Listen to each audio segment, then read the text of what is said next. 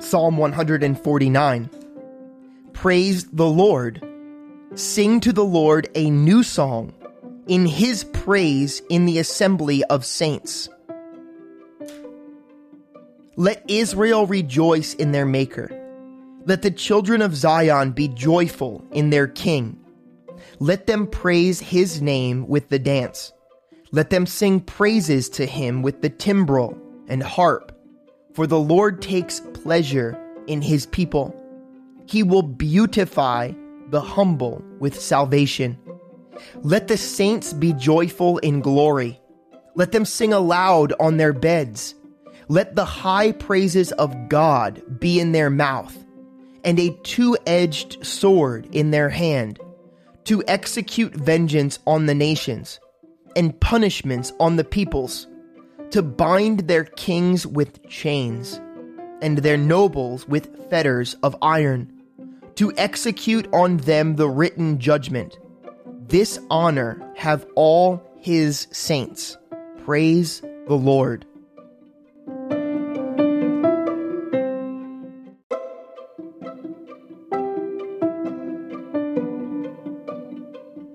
Second Corinthians chapters 1 and 2.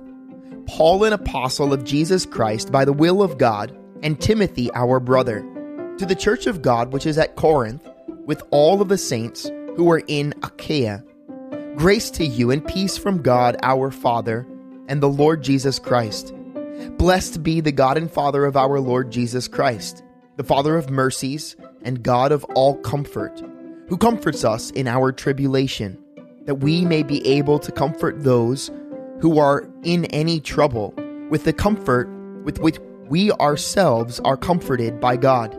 For as the sufferings of Christ abound in us, so our consolation also abounds through Christ. Now if we are afflicted, it is for your consolation and salvation, which is effective for enduring the same sufferings which we also suffer. Or if we are comforted, it is for your consolation and salvation. And our hope for you is steadfast, because we know that as you are partakers of the sufferings, so also you will partake of the consolation. For we do not want you to be ignorant, brethren, of our trouble which came to us in Asia, that we were burdened beyond measure, above strength, so that we despaired even to life. Yes, we had the sentence of death in ourselves, that we should not trust in ourselves, but in God who raises the dead, who delivered us from so great a death, and does deliver us, in whom we trust, and he will still deliver us.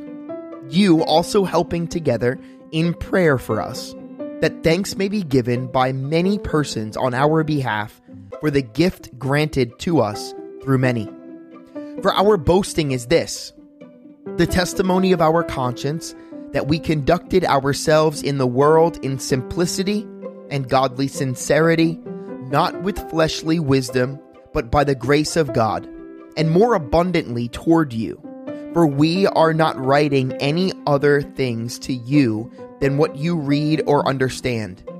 Now I trust you will understand even to the end, as also you have understood us in part, that we are your boast as you also are ours in the day of the Lord Jesus. And in this confidence, I intended to come to you before, that you might have a second benefit, to pass by way of you to Macedonia, to come again from Macedonia to you, and to be helped by you on my way to Judea. Therefore, when I was planning this, did I do it lightly? Or the things I plan, do I plan according to the flesh? That with me there should be yes, yes, and no, no? But as God is faithful, our word to you was not yes and no. For the Son of God, Jesus Christ, who was preached among you by us, by me, Silvanus, and Timothy, was not yes and no, but in him was yes. For all the promises of God in him are yes, and in him amen, to the glory of God through us. Now he who establishes us with you in Christ and has anointed us is God, who also has sealed us and given us the Spirit in our hearts as a guarantee. Moreover, I call God as witness against my soul, that to spare you I came no more to Corinth. Not that we have dominion over your faith, but are fellow workers for your joy. For by faith you stand. But I determined this within myself, that I would not come again to you in sorrow. For if I make you sorrowful, then who is he who makes me glad but the one who is made sorrowful by me? And I wrote this very thing to you, lest when I came, I should have sorrow over those from whom I ought to have joy, having confidence in you all, that my joy is the joy of you all. For out of much affliction and anguish of heart I wrote to you, with many tears, not that you should be grieved, but that you might know the love which I have so abundantly for you. But if anyone has caused grief, he has not grieved me, but all of you to some extent.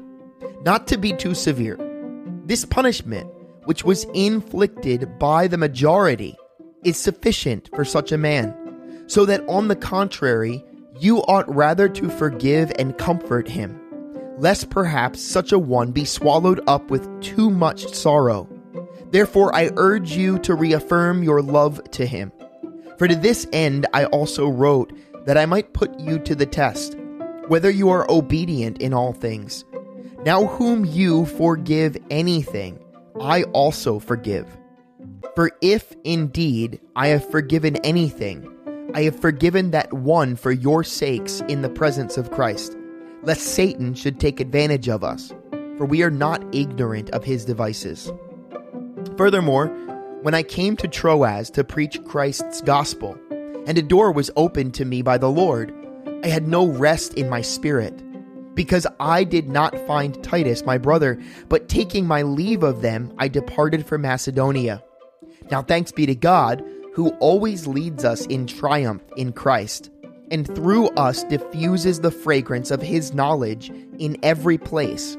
For we are to God the fragrance of Christ among those who are being saved and among those who are perishing. To the one we are the aroma of death leading to death, and to the other the aroma of life leading to life. And who is sufficient for these things? For we are not, as so many, peddling the word of God, but as of sincerity, but as from God, we speak in the sight of God in Christ.